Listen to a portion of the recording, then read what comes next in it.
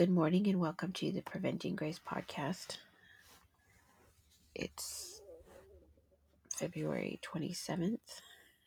It's the first full week of Lent. And we're being joined by the cat who's going to come and sneeze on us and purr loudly. Just be friendly. She sleeps on my face so relentlessly that I now regularly dream about. I have long dreams where I'm carrying a large cat. And that's your Facebook page. Yeah, but yeah, that's true. It's exhausting when the dreams go on, and the cat gets bigger as you go. And I one dream that our street is all torn up because they're repaving, and I'm teetering along an edge, holding an enormous cat.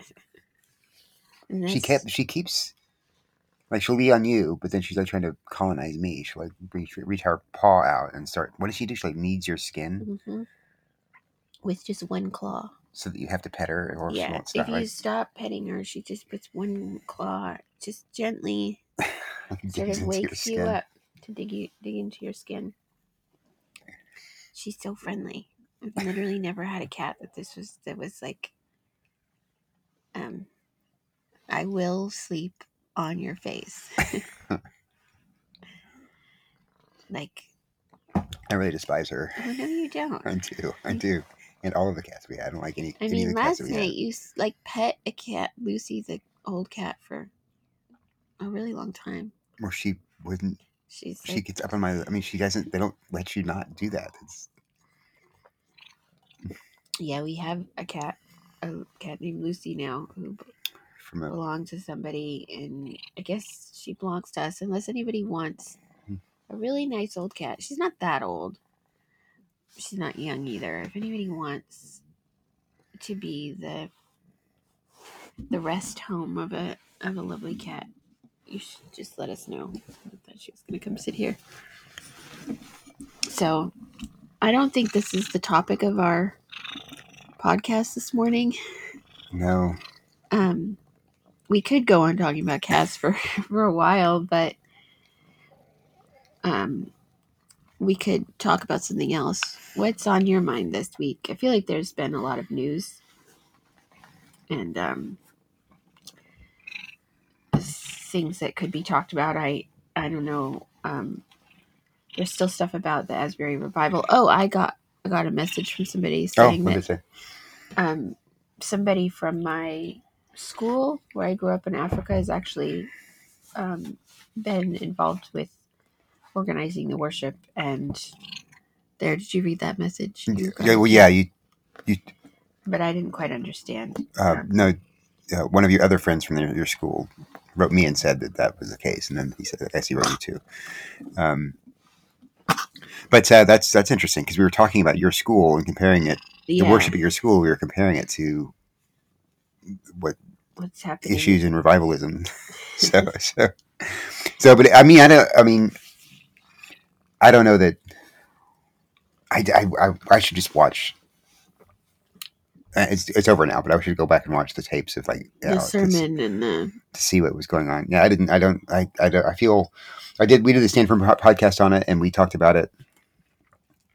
And all I can really offer are general thoughts and feelings, principles with regard to revivalism and what it is and what it's not. I think the Stand Firm podcast actually did. We started talking about Jonathan Edwards and his criteria for recognizing a true revival versus false one, which I forgot. Yeah, I can't remember what they are. Obviously, that's a big part of our religious affections is praying for a revival. I don't think I've ever prayed for a revival. No, because I've been in rooms where people were praying for a revival, but I wasn't praying for it myself. I was thinking about the large cat I was going to have to carry around later. Well, Anglicans are traditionally suspicious of such things because not because we're bad, bad. It's because we're bad. No, it's because we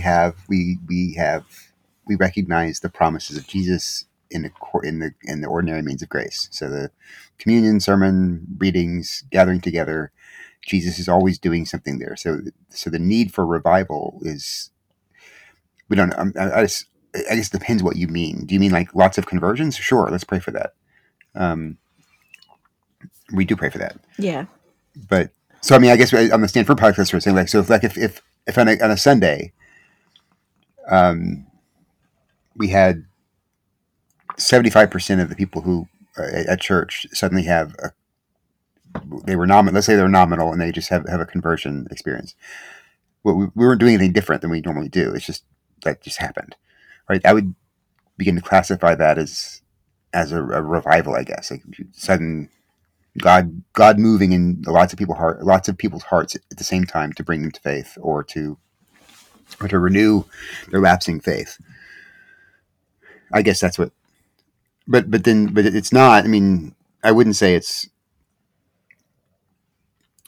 what people. I think. What do people? Is that what you think people mean by revivalism? I'm not sure. I can't remember because I was on the Franklin this community brought Franklin Graham here. Yes. And I was on because they needed diversity. I was on the steering committee. I was very, very pregnant, and I was a woman. Right. Those two things have to be.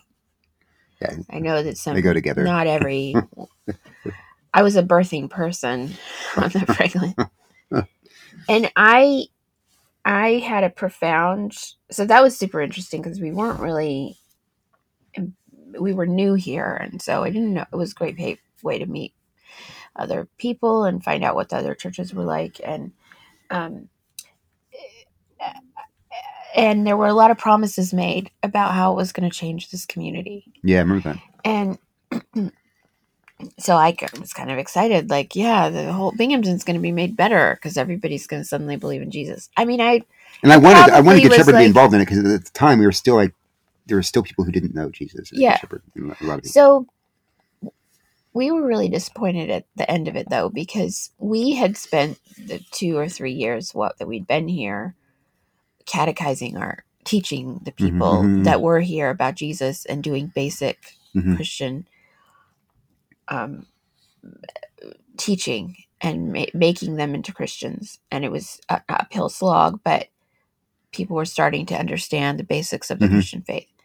And so our people were like, yeah, let's go. We're going to. And then you had to do a course before. Yeah. And the course that they gave us, we were really excited about it. Turned out to be more basic.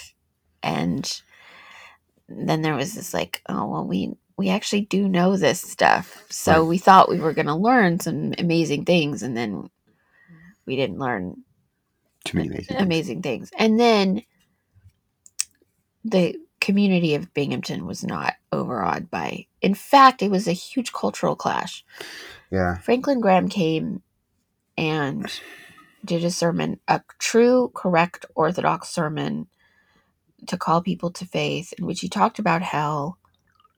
But there were so many words that this community, post-Christian then, did not understand. And there would have needed to be a lot of back work to fill in what those words meant. So he kind of assumed some level of Christian vocabulary in his sermon. That's true. To what people were supposed to not be Christian. Right. And so it was just a cultural clash. And his father could do that because at the time when his father was preaching, everyone had that language, and no one, or very few people have it now. So, but it was, I liked Franklin Graham. It was. But the other thing was really getting to revivalism. And the other thing that was really disturbing to me, I remember we had the Thursday morning pastor's prayer breakfast, which I was going to at the time, and this was the moment. I mean, getting Franklin Graham to come here, those guys had been praying for revival for decades before I joined it, and they really believed that this was going to kick it off. This was God's answer to their prayers. Yeah, and I felt bad for that because I didn't know if what God was going to do, but I mean I did feel like, oh my goodness, I hope this really is what they It wasn't though. But they think okay. So then it really did not. Yeah. It did not. It was like, okay, I think somebody who was already in our church came to know the Lord, so we were really glad about that. Like that was great. I mean, and I think it was just like a smattering of people. And one guy came to our church from the. They're not called Crusade anymore, are they? No. We can't call it Crusade.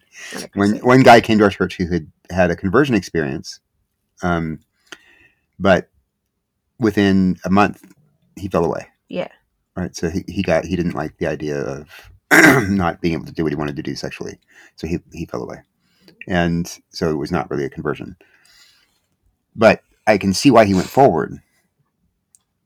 And this is what I was trying to say a minute ago. I lost my train of thought, but we were trained in those classes, you and me and some other pastors, that when the call to come toward the stage and give your life to Jesus was made, to go forward.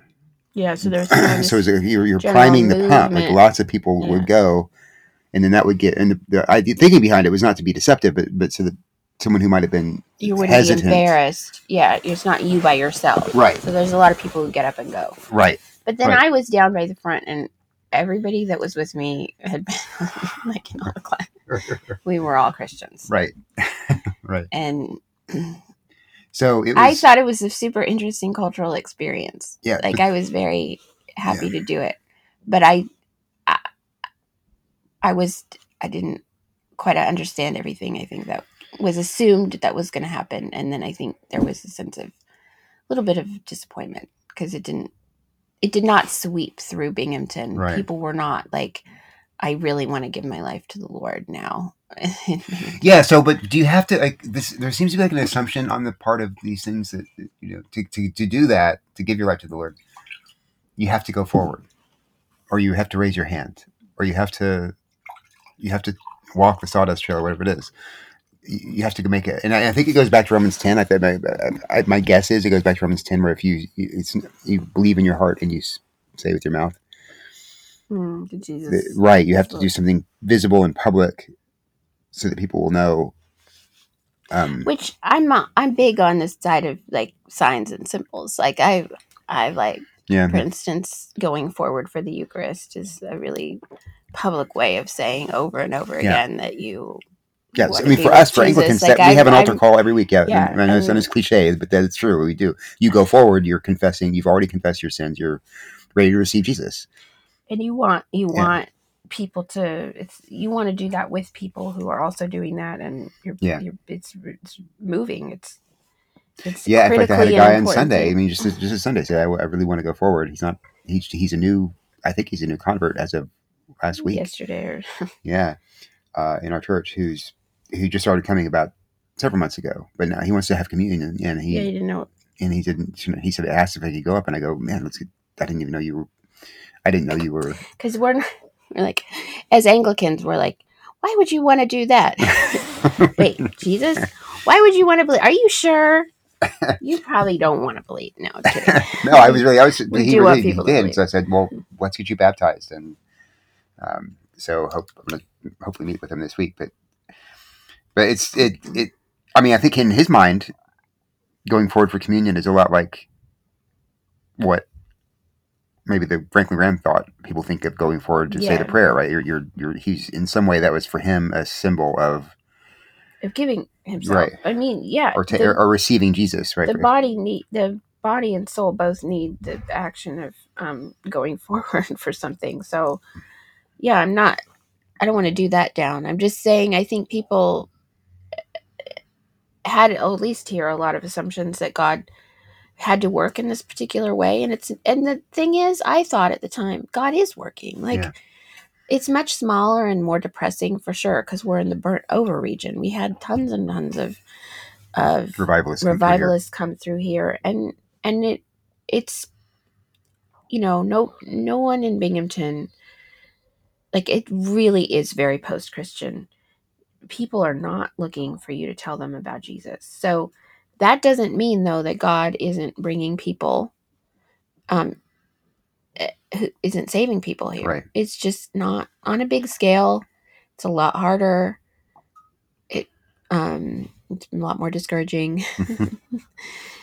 So, but you got to put your head down and do it, and not feel sad because it's it's not 1920 or whatever where masses of people wanted to come here and throw all their liquor into the Susquehanna. Is that what happened? Well, okay, so we're a practical Bible college, then Davis Bible College, which is now not any college.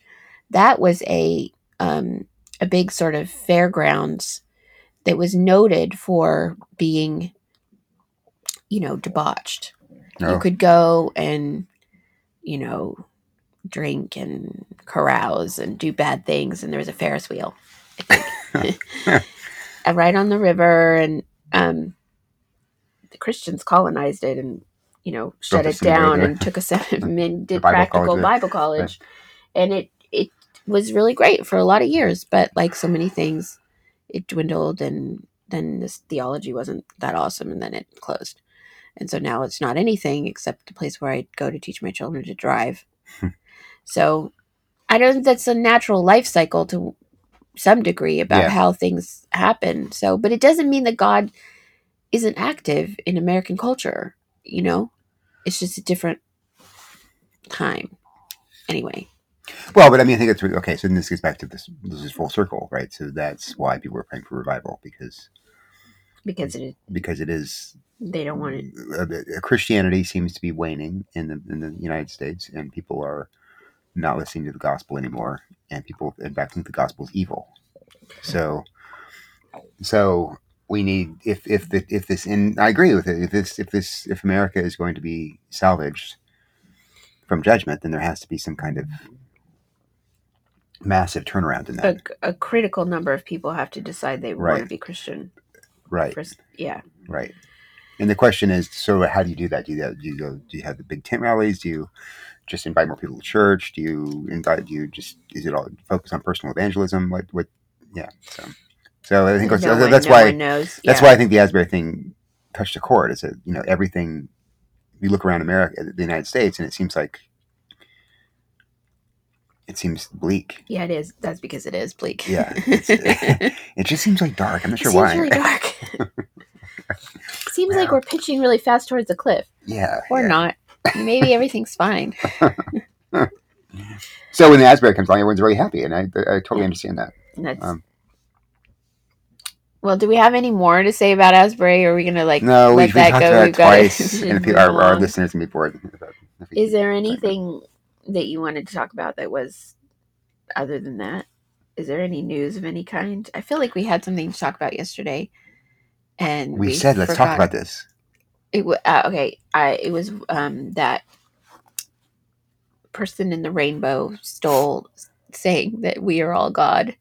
Oh right, yes. That's what the speaking of darkness. Right. When Satan comes to your church and preaches a sermon from Genesis 3. Right. Only it's Satan. Yeah, and the reason we want to talk about it is because it's like just the latest of what you see increasingly on the more progressive side of things. By progressive, I read that in scare quotes, where Satan is. Yeah, it's actually strangely regressive. Satan is go all the way back to the garden. Or Satan is increasingly being seen as the good guy, and Eve making the right decision. Yeah, taking the fruit. It's just. I love this. It's insane. It's crazy. I love it, but yeah. Well, and it goes along with. I think it's at least a tenuous connection, if not an outright connection, with more prominent evangelicals grounding their entire theology in Genesis 1 and 2, and you being made in the image of God, and just skipping right over Genesis 3. Like we did in our reading yesterday at church. And no, because it was totally an accident. I feel like I should tell that story. I don't want to do down the Anglicans, because Anglicans have a lot of really great worship tools and things online that help you organize your worship so that it happens the same way every week. Yeah. That's been bigly important for us. So we have this wonderful website called Word to Worship, and somebody has painstakingly gone through. It's amazing. Put in all the readings for every Sunday, and then at the underneath the readings, which are listed, there's a little link you can click that says read all the readings, and it takes you to Bible Gateway, and they're all in one document. Right. So you can just print. You can just copy, paste, print. You're done. Yeah, and then you read the Bible in church, and it's like super easy and fantastic. Right. Okay, so anyway, the readings yesterday were really awkward because we wanted to have the full, but we also didn't want to read 3 chapters of Genesis because we had to get to the gospel and the epistle. Well, whoever put it in, God bless them, added a dash. And so instead of going from the end of Genesis 2, one verse, the end of Genesis 2, and then into Genesis 3, 1 through 7, and then verse 25, it went from Genesis 2. I think it went to chapter 25. Skipped Genesis 3, which is what we wanted to read, and then picked up in Genesis 25, I think. In 25, and then there were like 2 pages and pages and pages of names of Abraham having children with Keturah after the death of Sarah, which, all scripture is God-breathed and useful for teaching and rebuke and encouragement. But the readings were sort of carefully calibrated to have the fall and then Jesus doing down Satan in Matthew. But we didn't hear the fall, so it's just Abraham and Keturah. And then the gospel was like, and now Jesus is in the wilderness. These, of course, have lots to do with each other. It's a little harder of a stretch to figure out their connection, but the person who was reading was a valiantly went on through these names until you started making a cut where you were like, stop reading. Stop. Anyway, I think it's one of the best things that's ever happened in church. And I'm, as they say, here for it. Too bad not enough people were there to see it, but it's only the video, except for the video. Yeah. So I'm... that was a major tangent from what we're talking about, but it was good. Yeah, it was really wonderful time for all of us who went to church yesterday. So what happened in our church yesterday is maybe metaphorical for what for what's happening in progressivism. Progressivism and evangelicalism, which is where you skip right over chapter 3. Yeah. You literally skip it and then start reading something of which you know not. You don't understand it. And you're like... Well, that's why you get to hold on to your Imago Dei, my Imago Dei, my Imago Dei, or you get to have your... So, I feel like, I think that it is J.D. Koch that said this, but many people read the Bible as if they're Amelia Bedelia. And I think that... You need to explain what that means. Imago Dei's talk is born out of a committed Amelia Bedelia reading of the Bible, which is that you purposefully misunderstand. So, when... her Amelia Bedelia's boss says draw the drapes, instead of pulling them back or closing them, Amelia Bedelia draws a picture of the drapes. Or I can't remember there's a lot of little funny things like that where English could be taken either way and you have to have the context to understand what's being said. Well, Genesis 1, 2, and 3 is read by, I don't know, people like Beth Allison Barr, determinedly to make it as incomprehensible as possible. And then so you say, we're made in the image of that. You can understand. We're made in the image of God. We're made in the image of God. And then you get to Genesis 3, where Adam and Eve do down God.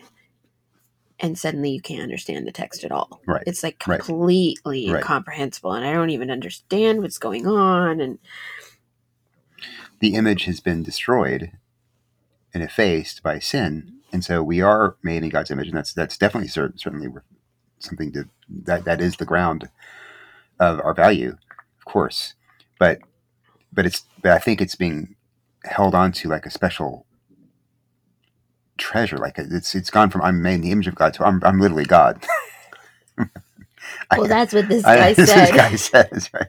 But I think even in the more moderate evangelical circles, the doing down of our fallenness, the de-emphasis on our wickedness. We're no longer, I love the 1662 prayer book daily confession where we're, there's no health in us. Yeah, it's like the 2019 version has, apart from your grace, there's no health in us. 1662 just says there's no health in us, and then we're miserable offenders. And the point of that is, even after conversion, right? Even after justification, there is no health in us. It's not us. It's the health that is given to us is given to us from beyond us. In our flesh, there's nothing good. So even though it's our flesh was made in the image of God, there's nothing to cling to there as any kind of self-justification.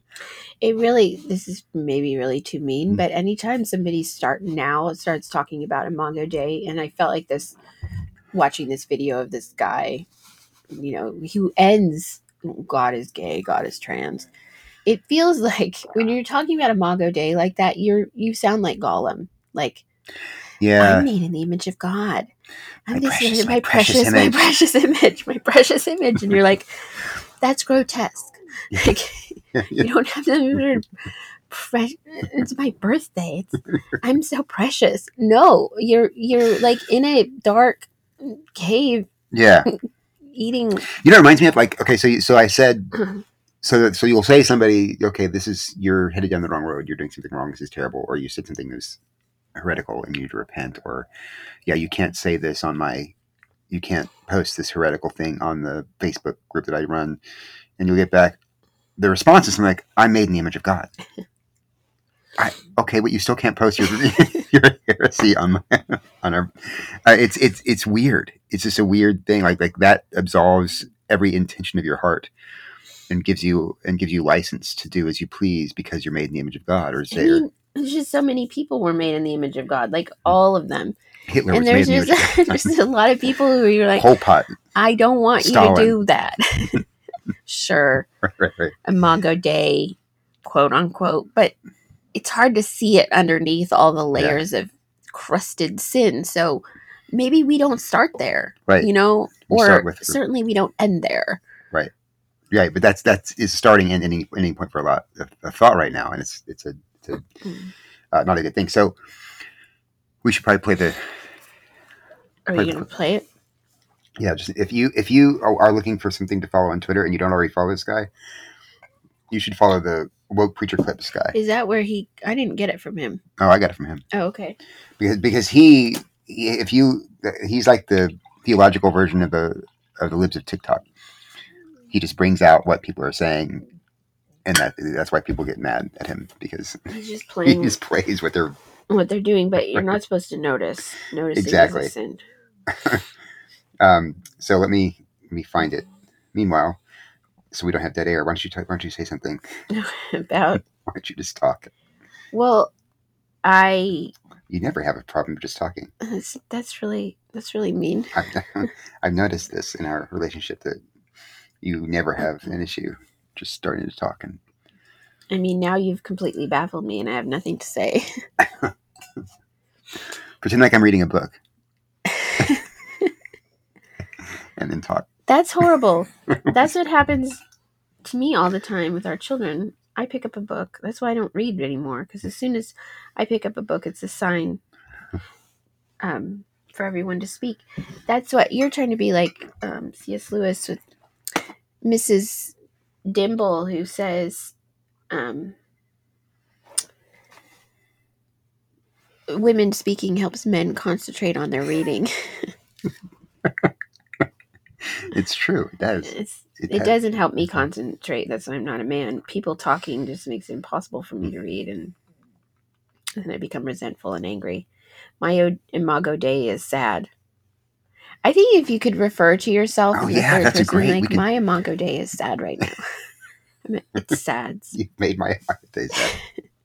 That's great. I like that. Because you should be able to refer to yourself in the third person anyway. Yeah. Like, that's something that we just don't do enough of in this world right now.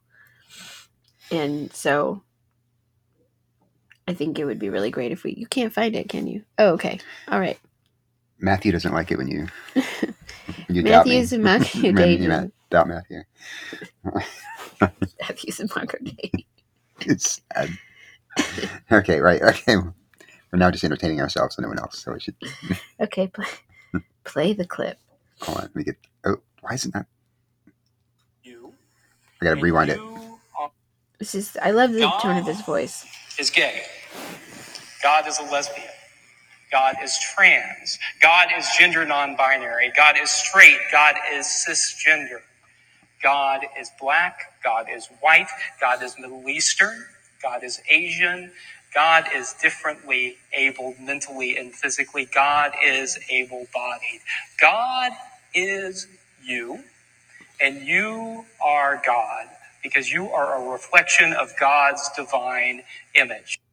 I love that God is differently abled mentally and physically. I mean, no, he has not a body like men, so he's not. Yeah, I mean, he did take on a body. He wasn't. Yeah, he wasn't that way. He wasn't mentally differently abled. Right.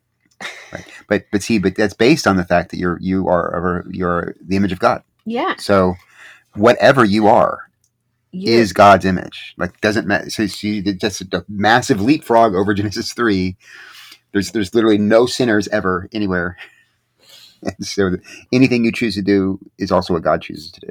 It seems like, I don't know, bear with me here, there's a lot of category errors too. Yeah. Even before you get to the skipping over Genesis 3, I feel like it's possible within the human mind to have different categories of things. Like, well, maybe God is one category and I as a human being are in a separate and different category, even if there's some like sort of I'm made in his image, but that doesn't mean that doesn't mean I am God, or that God is me. But no, there's it does. Distinction there. Yeah. There's a little distinction. Like, no, there's not. We're literally the same. We're literally and they're like, except for, I mean, the one person in the Bible who says there doesn't have to be is Satan. Yeah. So I love, you go to church, you're there, you're in your pew, and then somebody stands up for the sermon, and it turns out like that's Satan. Satan has come to church. He's behind the pulpit. He's wearing his rainbow colored. I mean, you went to the Grammys or whatever because you wanted to see Satan dance around in hot pants or whatever. But then when you went to church, you were probably like, I don't know. But then, like, so there's so much here. I mean, not only skipping over the Imago Dei, but also, like, I love the unquestioned, uncomplicated adoption of queer theory categories as if that's part of your inherent person, right? So are you cis? Are you trans? Are you lesbian? Like that? Okay, we're just now. That's the science. This is who people are. They're definitely defined by their sex, who they want to have sex with. That identifies your. There's no, like, we can't have a conversation about that. Nope. God. Nope. I'm sorry. It's just gonna keep going. God is.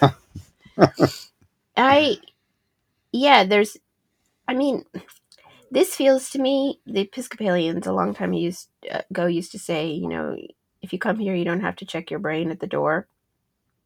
Yeah. Or leave your brain at the door. This feels to me so propagandistic. Like, this person just woke up, flipped open his phone to figure out what he was supposed to believe for the day, and then, like, stood up and recited,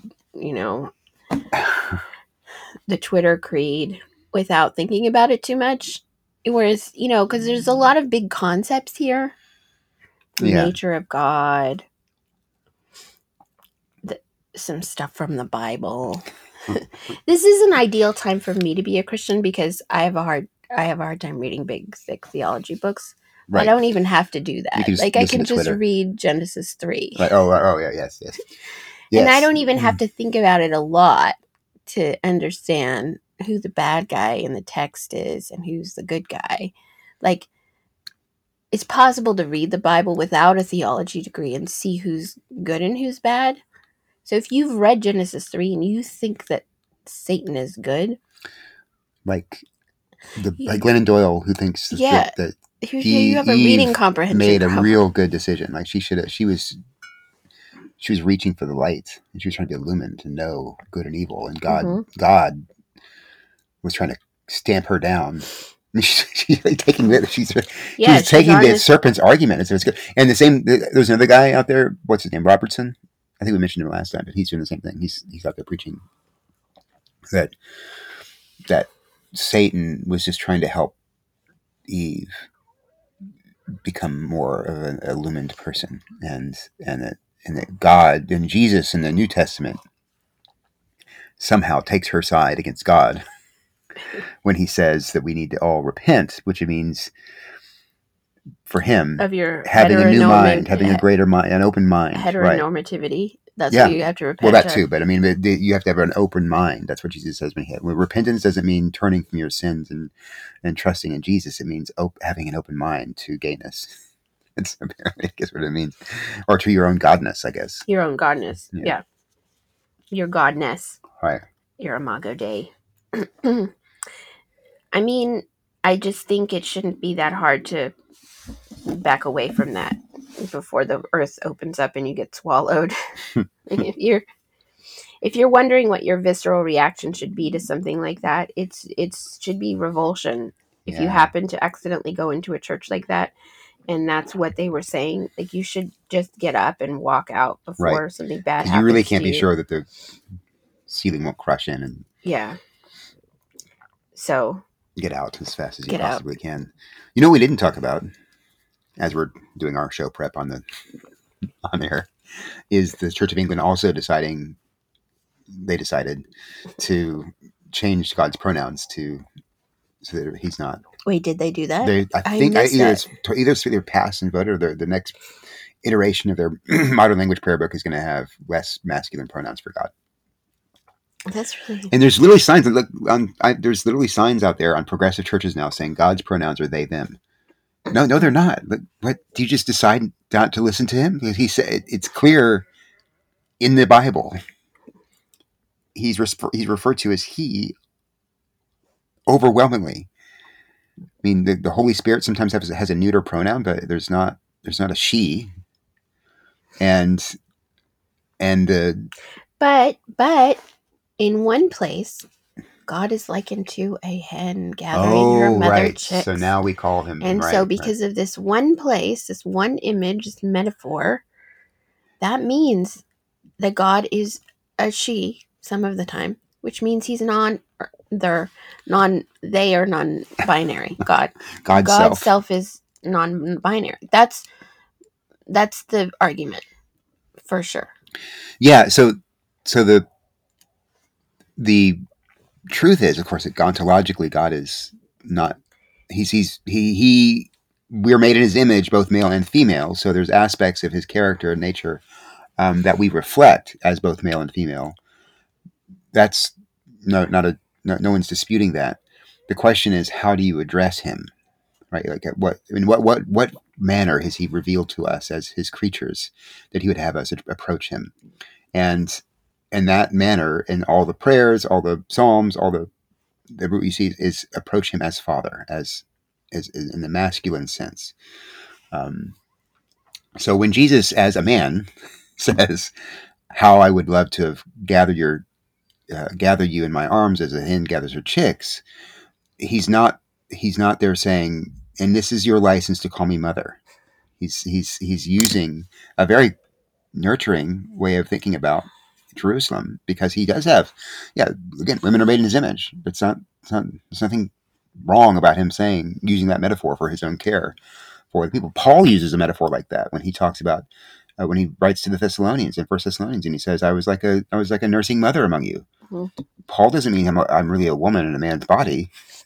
Call me she. I mean, that's exactly that's me mother. That's Amelia Bedelia right there. Right, yeah. If he says I'm like, you break the text, you are unwilling to countenance a metaphor. Right.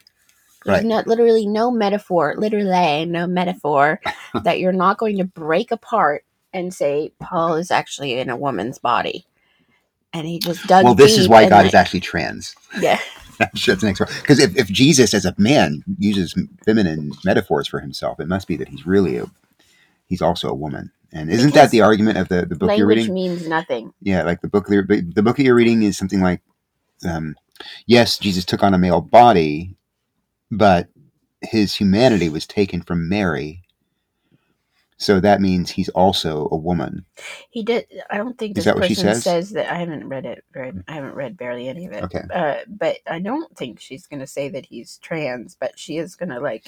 Well, that's why try it's to say appropriate that- to use female pronouns, right? Because he's a woman too. I haven't read the book. Okay. He's a woman too. Is that what people are she saying? he takes his humanity from Mary and not from any human male. So that's just so many. That's so many things. Like, where do you even begin to start to say? It's possible for all of human history for people to understand what was going on in the incarnation. Yeah. And that God, okay, obviously we cannot understand the Trinity in a human sense, but we can have language that helps us get a sort of a grasp of what we're talking about. But now, in 2023, none of this makes any sense. Right. Except that we know that Satan was right.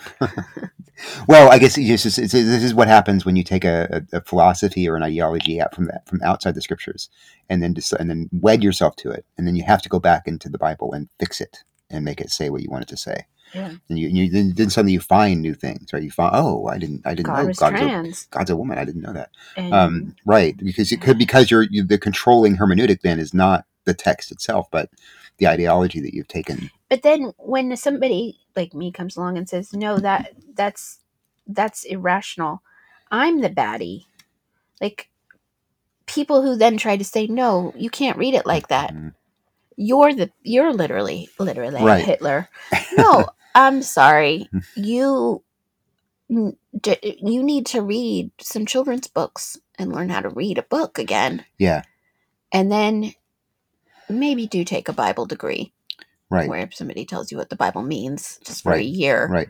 This is the problem with like feminist readings and liberation theology readings and whatever different kinds of readings of the text, is because you've even taking the step of doing that to the scriptures before you even come to any kind of conclusions about what they're saying is automatically to say, a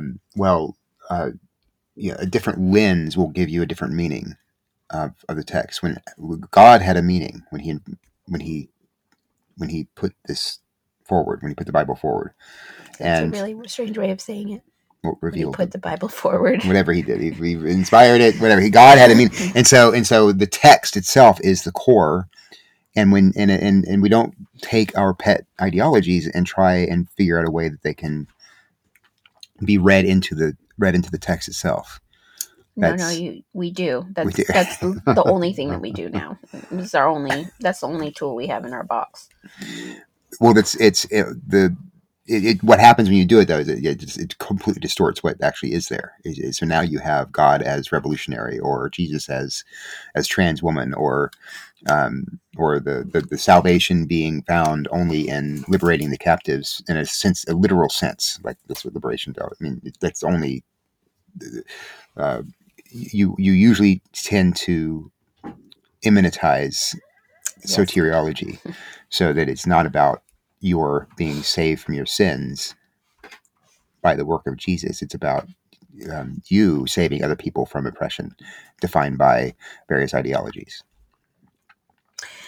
Aesthetically, it's grotesque.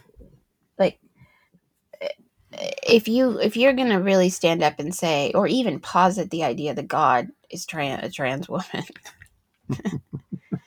or that Paul was a woman trapped in a man's body, that's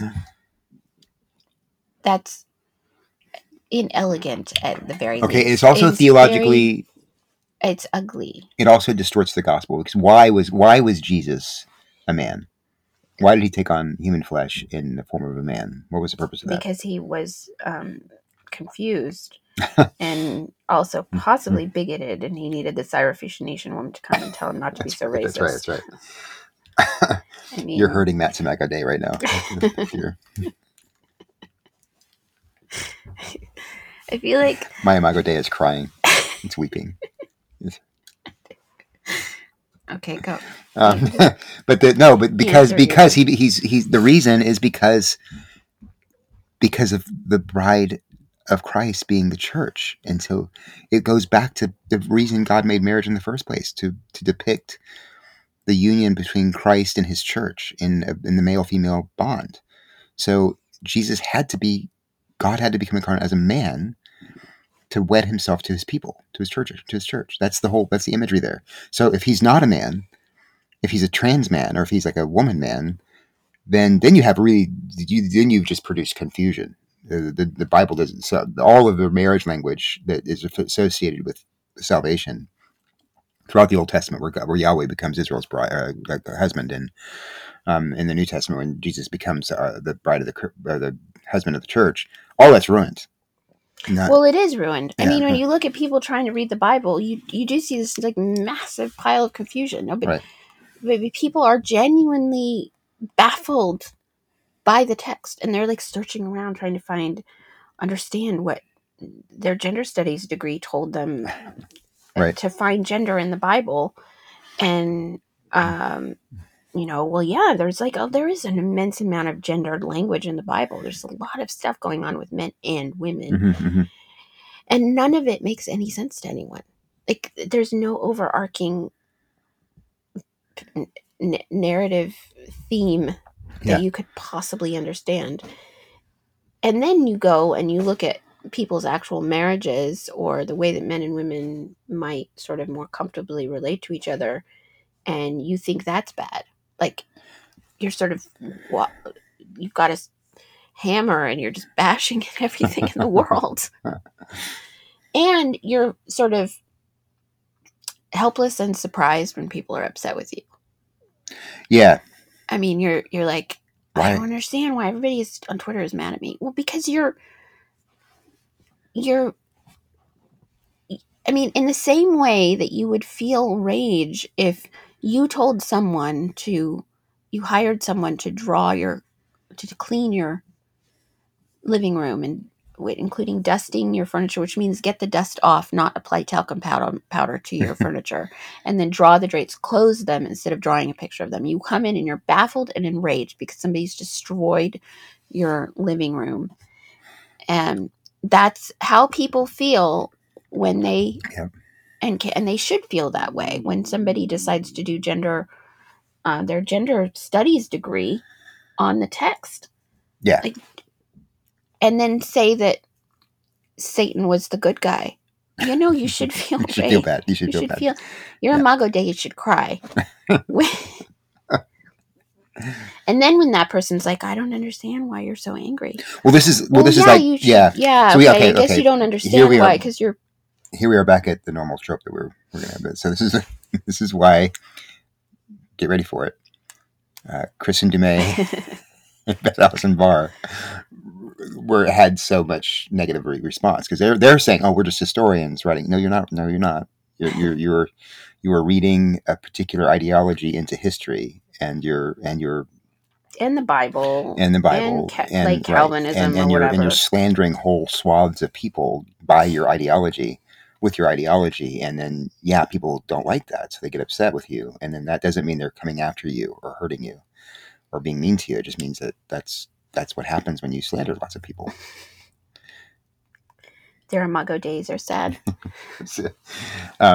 Yeah. Well, maybe we've almost gone 50 minutes. I know. I think we should end with just a verse from John from the Passion.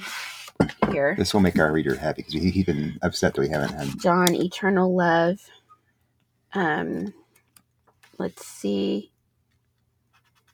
I feel like there's got to be something. I obviously should have prepared this beforehand. Okay. Jesus prophesies about the Holy Spirit in John 14. Just a couple of quote verses here. Loving me empowers you to obey my commands. And I will ask the Father, and he will give you another Savior, the Holy Spirit of truth. Wait. Loving me empowers you to do it? Yeah, to obey my commands. Isn't the text like, if you love me, you'll obey my commandments? Yeah, that obviously means that your love for Jesus is an empowering act, an empowering obedience channel for the universe. Okay. Your frequency of love aligns with the universe of God, and I'm sure frequencies are involved somewhere. Brings obedience or something. I will ask the Father, and He will give you another Savior, the Holy Spirit of truth. Wait, another Savior. Who will be to you a friend just like me, and He will never leave you. Wow, this is one of the words. This is one of the. The world won't receive Him because they can't see Him or know Him, but you will know Him intimately because He will make His home in you and will live inside you. I mean, that's okay, but the part about love empowering, and then that's really great. And then another. I'm really baffled by that. Savior. Another Savior, because the text doesn't say that. No, it doesn't say He's another Savior. He's another advocate. There's a big note here, though. He's. What did he say? So I know this was like downloaded into his brain, but there's a note about translation issues. So the helper is actually kind of like a savior, it looks like, because helping is like saving. So it's basically the same thing. But the word is paraclete. Yeah. And that means advocate, or it doesn't mean. I mean, there's soter is a Greek root for salvation, and he's not called that. He's called paraclete, which is when it comes alongside you and defends you, protects you, comforts you, all those kinds of things. Yeah, I think this note says that that's not true. Oh, it's really tiny. I can't read it.